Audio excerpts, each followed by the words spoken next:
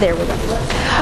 So, to kind of start us out talking, what brings you comfort?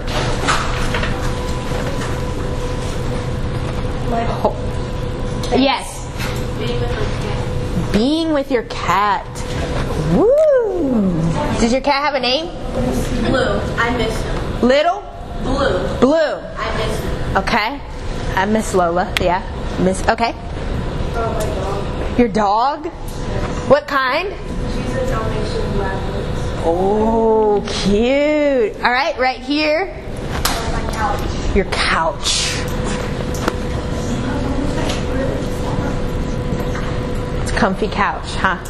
Okay. My TV screen. Your TV. Okay. Home? Yeah. Yes. A homebody. What was that? My stomach. Stuffed animals. You have a favorite? You do? What is it? It's like a little. Ah, cute. Cute. Hot chocolate. Well, we're going to put hot chalk. Chicken! Like fried chicken, grilled chicken, Chick-fil-A chicken. Chick-fil-A chicken. All right. Can you please write Chick-fil-A? Like, Yes. We're just, with every question, we're just going to put Chick-fil-A. All right, some girls right here. Yes. Family. Okay. You? Big sweatshirt. A big sweatshirt. Yes. Okay. In the back. Ice cream. It's like Sarah. Right, Sarah? how long is the book in my blanket? Book and blanket. In my office. And what? In my office bed. A vest? Bed. Oh, bed. Sorry, I can't hear. Book, bed, blanket. Okay. Two more.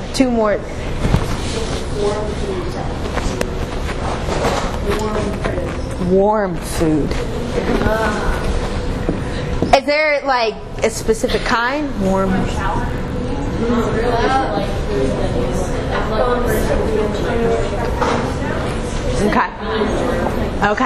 Okay.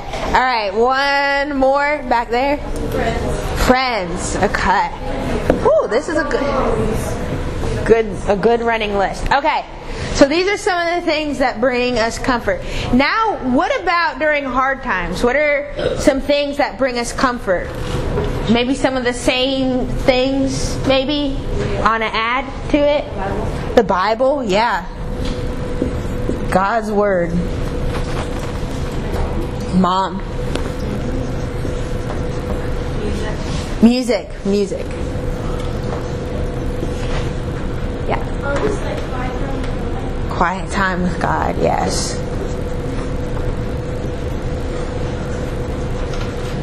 All right. Yes. Drawing. I'll go down here. I don't know why I'm like trying to squeeze it up top. All right. like writing what you feel about. Yeah, like journaling. Writing down what you feel, your thoughts. Yeah. Drawing. Yes, drawing. Yep. Got it. Uh-oh, I just messed it up. All right, one more. Talking to someone about it. Yeah. Good. We're going to be in Psalm 23. This is a familiar psalm to probably a lot of us. I feel like in the majority of funeral scenes in movies, they're like quoting Psalm 23.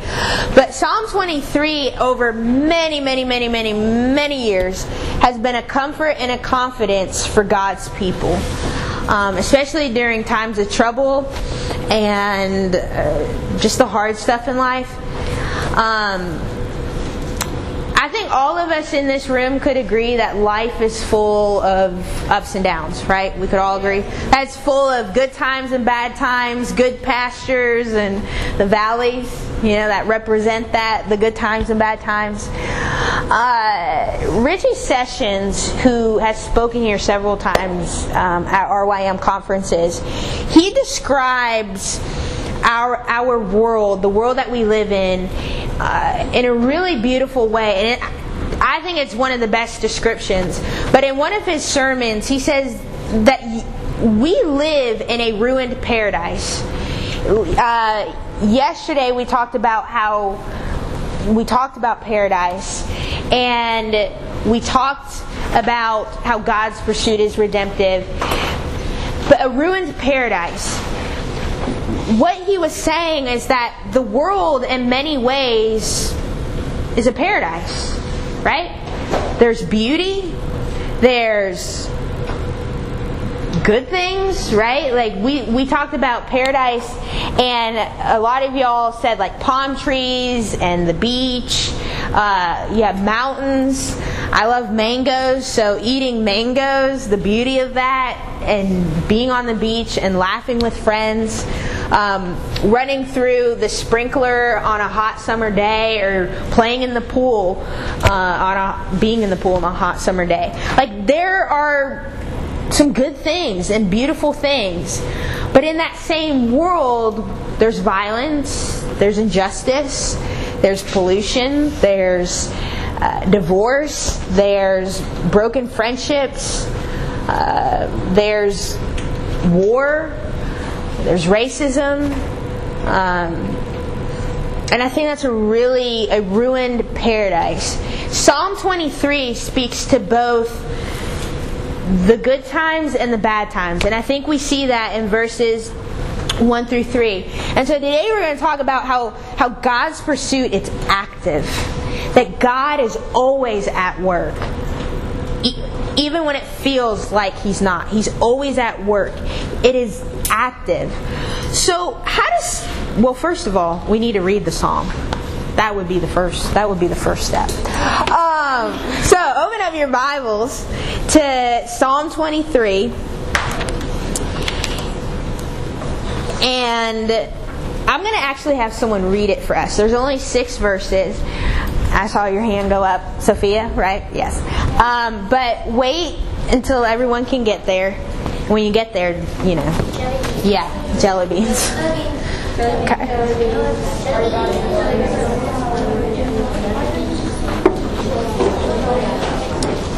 All right. So, is everyone there?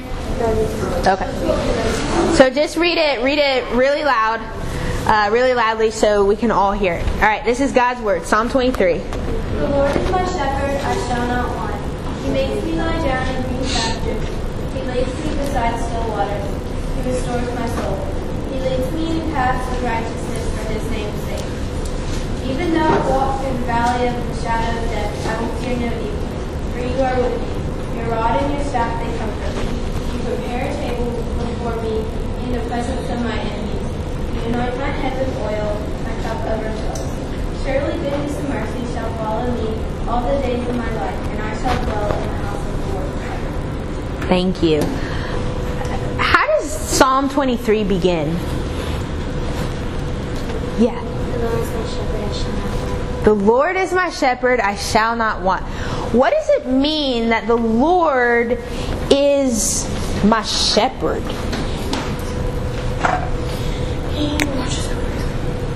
Yeah, He watches over you. What else does a shepherd do?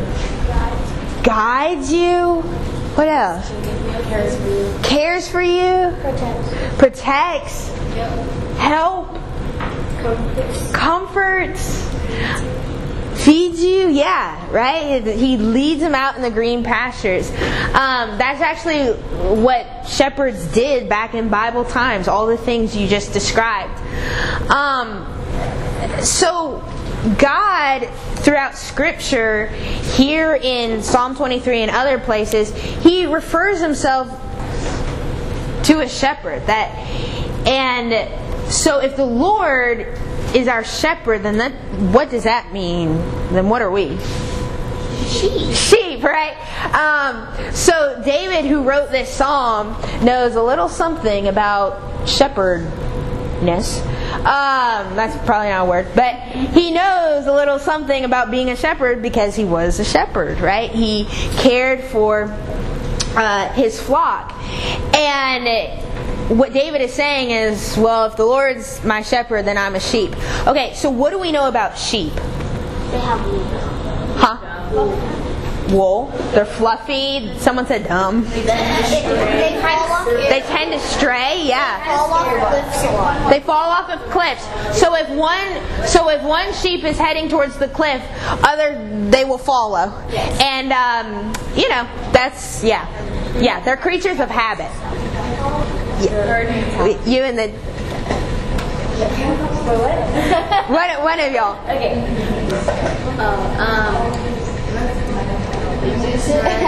Okay. There's white sky. Yes. That's a good point. What else do we know about them? I think we kind of.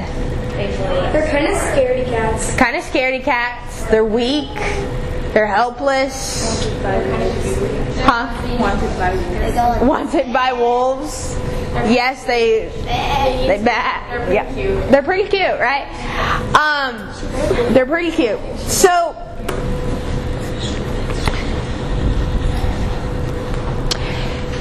and yet God says I'm a shepherd. If you remember this, so shepherd and sheep, this points forward to Jesus. In John chapter 10, Jesus identifies, and he says, I am the good shepherd, right? Y'all remember when Jesus said that? Now let's look at the second half of the first sentence. So it says, the Lord is my shepherd, I shall not want. One of my favorite questions that I like to ask students, and I want you to think about it. I don't want you to say it out loud, but I want you to think about this. I like to ask them, what do you think God is like? What do you think God is like? As I was studying this and thinking about it, I think sometimes we can think God is like a vending machine. And what I mean by that, in middle school, when I was living in Alabama, we had 15 minutes for recess in the morning, and we could either go outside or we could go to the 2 vending machines. And the popular thing to do was to go to the vending machine, and there'd be this long line, and you'd have to wait in the line to get whatever you wanted. But you go to a vending machine to get what you want. And I remember this vending machine had Chewy Gobstoppers, and I was like in this whole like Chewy Gobstopper phase. And so I would get Chewy Gobstoppers. But I think sometimes we can view God like a vending machine where we only go to Him to get what we want. And like, all right, God, just give me what I want. Here when David says, I shall not want, it means not lacking nothing. With Jesus, you lack nothing. And I think that's really beautiful for us to consider. Here's what we see is that the Good Shepherd, He gives the sheep what they need. And I think the Good Shepherd goes to the very core of what they really want. And what do they really want when we look at Psalm 23, when it talks about the green pastures and the still waters? Like, what does that represent? What they really want? Yeah. Heaven, a heavenly home? Yeah. What else? When you think about still waters. A paradise? Oh, okay. Someone else back? Yeah. Peace. What else? Rest. Yeah. A calm place where you can just have a real time. Yeah, a calm place. I think if we're honest with ourselves, I think deep down inside we all want that, the same thing, right? Like we all want peace and rest and provision and to be cared for and to be loved and to have that calm place. We long for a heavenly home, right? And what the sheep really want is what they really need. And that's what we see here. That with Jesus, we will not lack life, and we will not lack guidance or safety or provision or rest or a heavenly home. You see, the Good Shepherd meets our needs. And our deepest desires are met in Jesus. If we continue, it says that He restores my soul and He leads me in paths of righteousness for His name's sake. So, as we said earlier, that sheep are creatures of habit, which means Philip Keller, who is no relation to Tim Keller, said if sheep left to themselves, they will follow the same trails until they become ruts. They will graze the same hills until they turn desert wastes. And as humans, because of sin, we do the same, right? We can do the same thing over and over again, hoping to get a different result.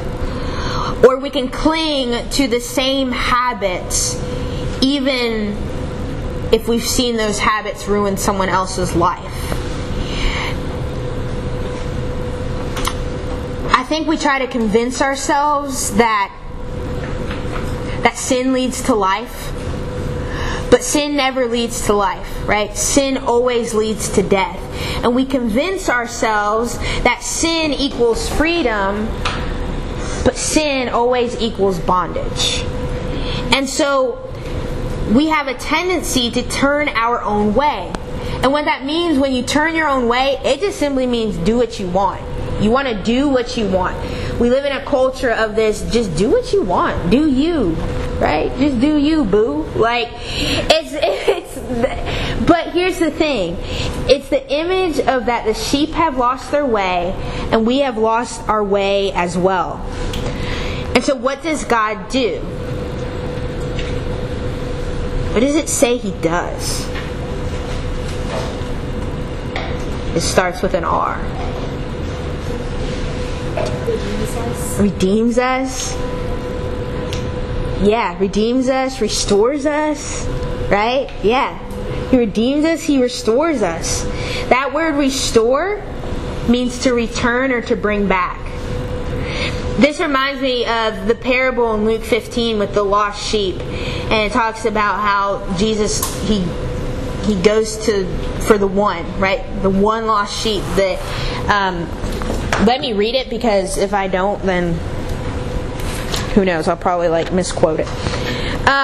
This is what Jesus says. He says, "What man of you, having 100 sheep, if he has lost one of them, does not leave the 99 in the open country and go after the one that is lost until he finds it? And when he has found it, he lays it on his shoulders, rejoicing. And when he comes home, he calls together his friends and his neighbors, saying to them, 'Rejoice with me, for I have found my sheep that was lost.'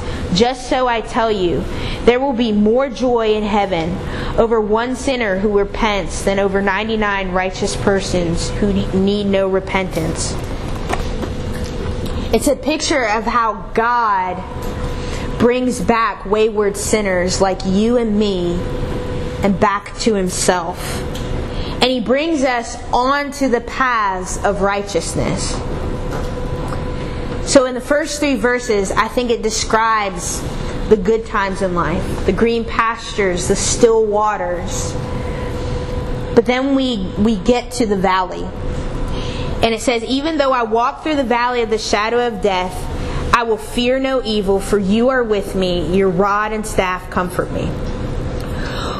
What do we do when suffering and trouble comes knocking on our door? What do we do? Hide? Yeah, hide.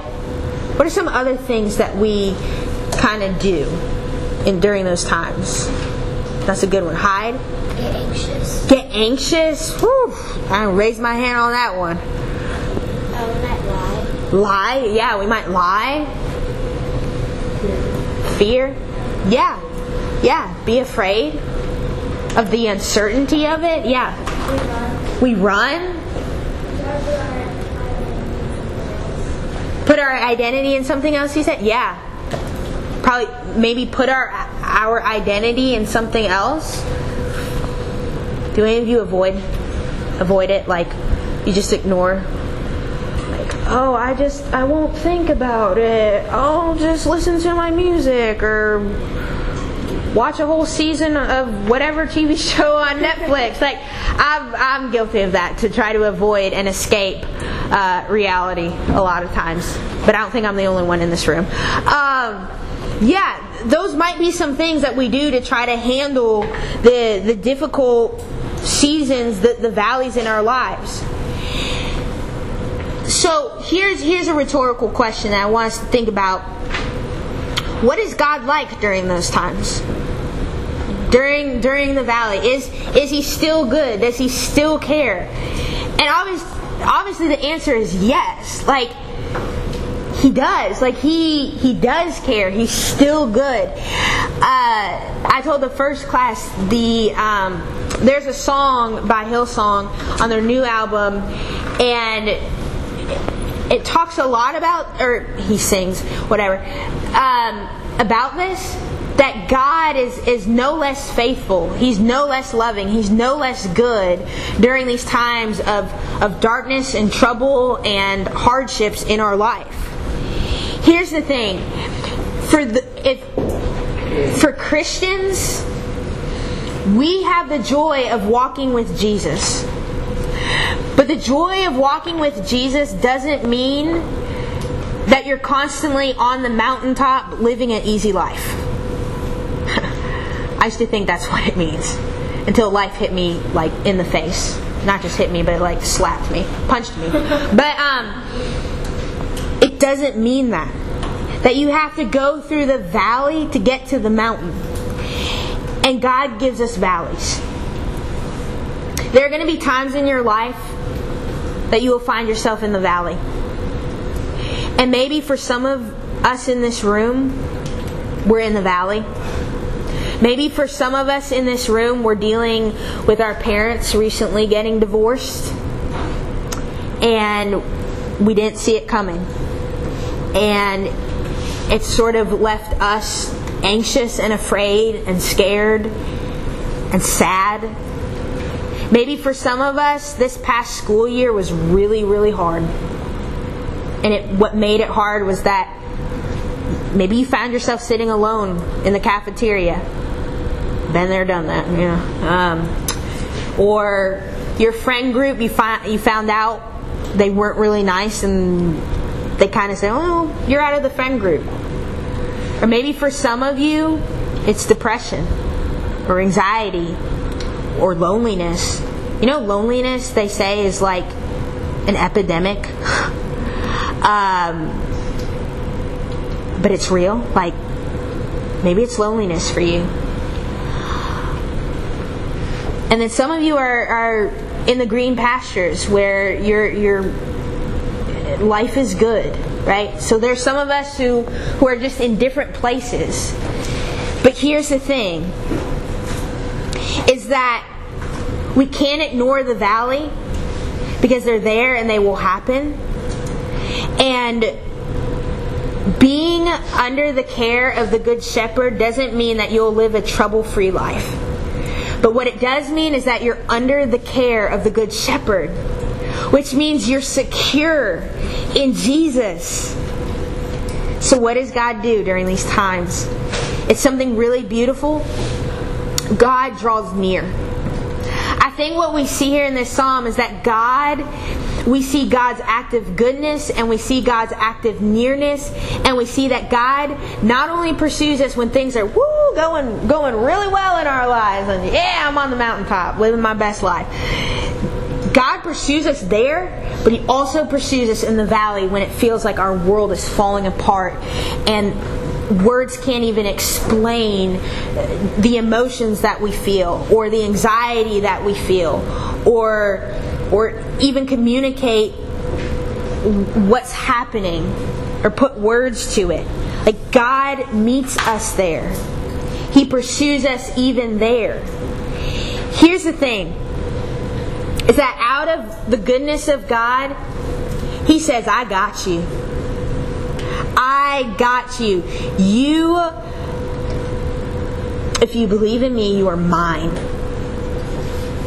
Nothing is going to snatch you out of the grip that I have on you.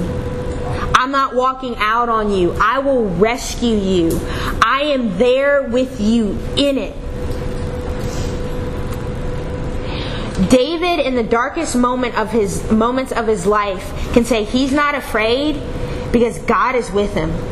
That God in the valley is guiding and protecting and fighting for him and comforting him.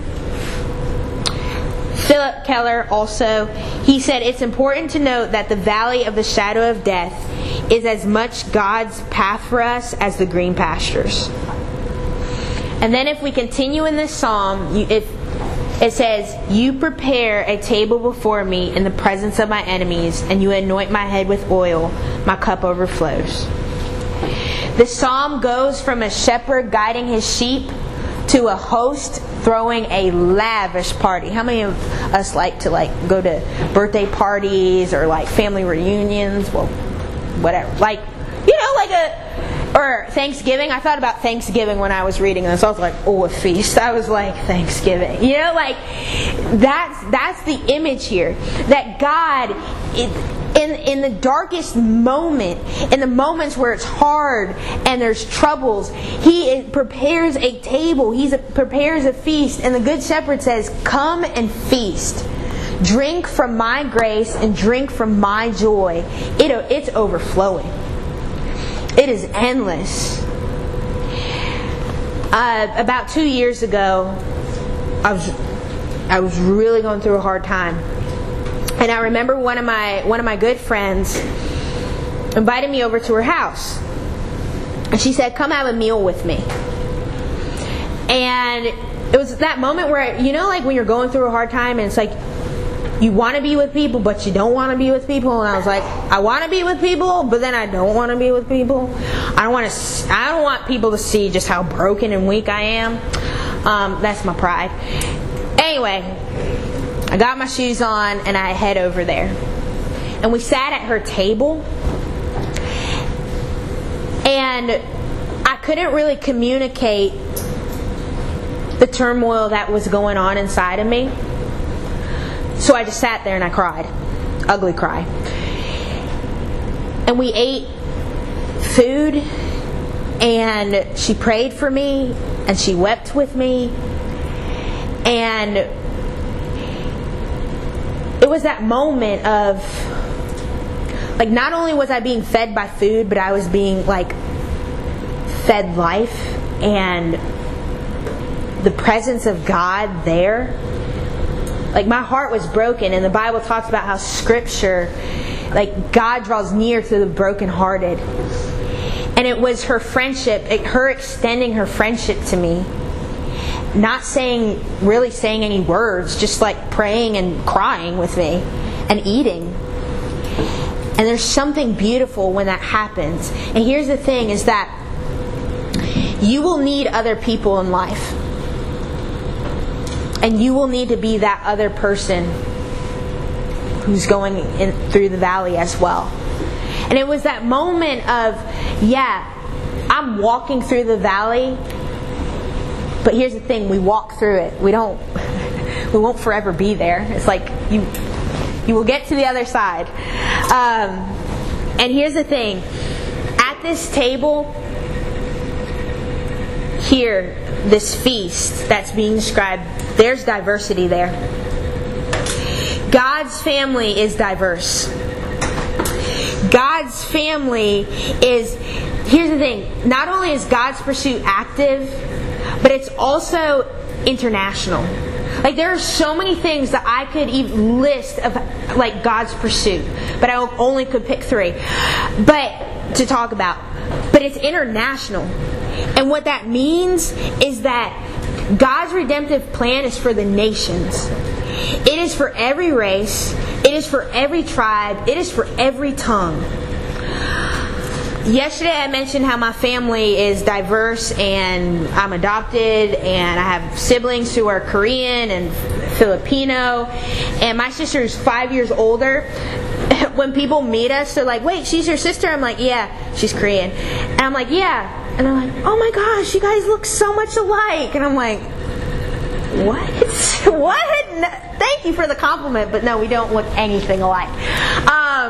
But anyway, when I was thinking about this, so during Thanksgiving, you think like 10 people, more than that in my family. I think about Thanksgiving and just the diversity at that table, and people came from it seemed like every race and it was just this beautiful picture of the gospel. And like when I was in it, I didn't realize it, and now I'm like, oh yeah, that's a beautiful picture of the gospel. My mom even one time met this lady who was from Zimbabwe, and with her 2 kids, and met her at Bible study. And that night my mom came home from Bible study and was like, oh yeah, so-and-so and her 2 kids are going to be moving in tomorrow, and they're from Zimbabwe. It was just like, okay, all right. I was in middle school when that happened. But it was just this beautiful picture. And I think about that when I think about what the wedding feast is going to look like when we're all in heaven and the diversity there. And lastly, surely goodness and mercy will follow me all the days of my life, and I will dwell in the house of the Lord forever.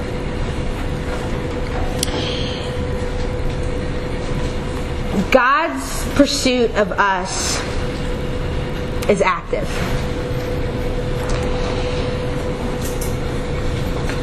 God's goodness and mercy will pursue you. That word follow in Hebrew means pursue. And if you want to take it a step further, I would even say that God's goodness and mercy will chase you down. That His goodness and mercy, His grace will find you. It will find you. And here's the thing. David can say that God's goodness and mercy will follow him all the days of his life because they were following him all the days of his life.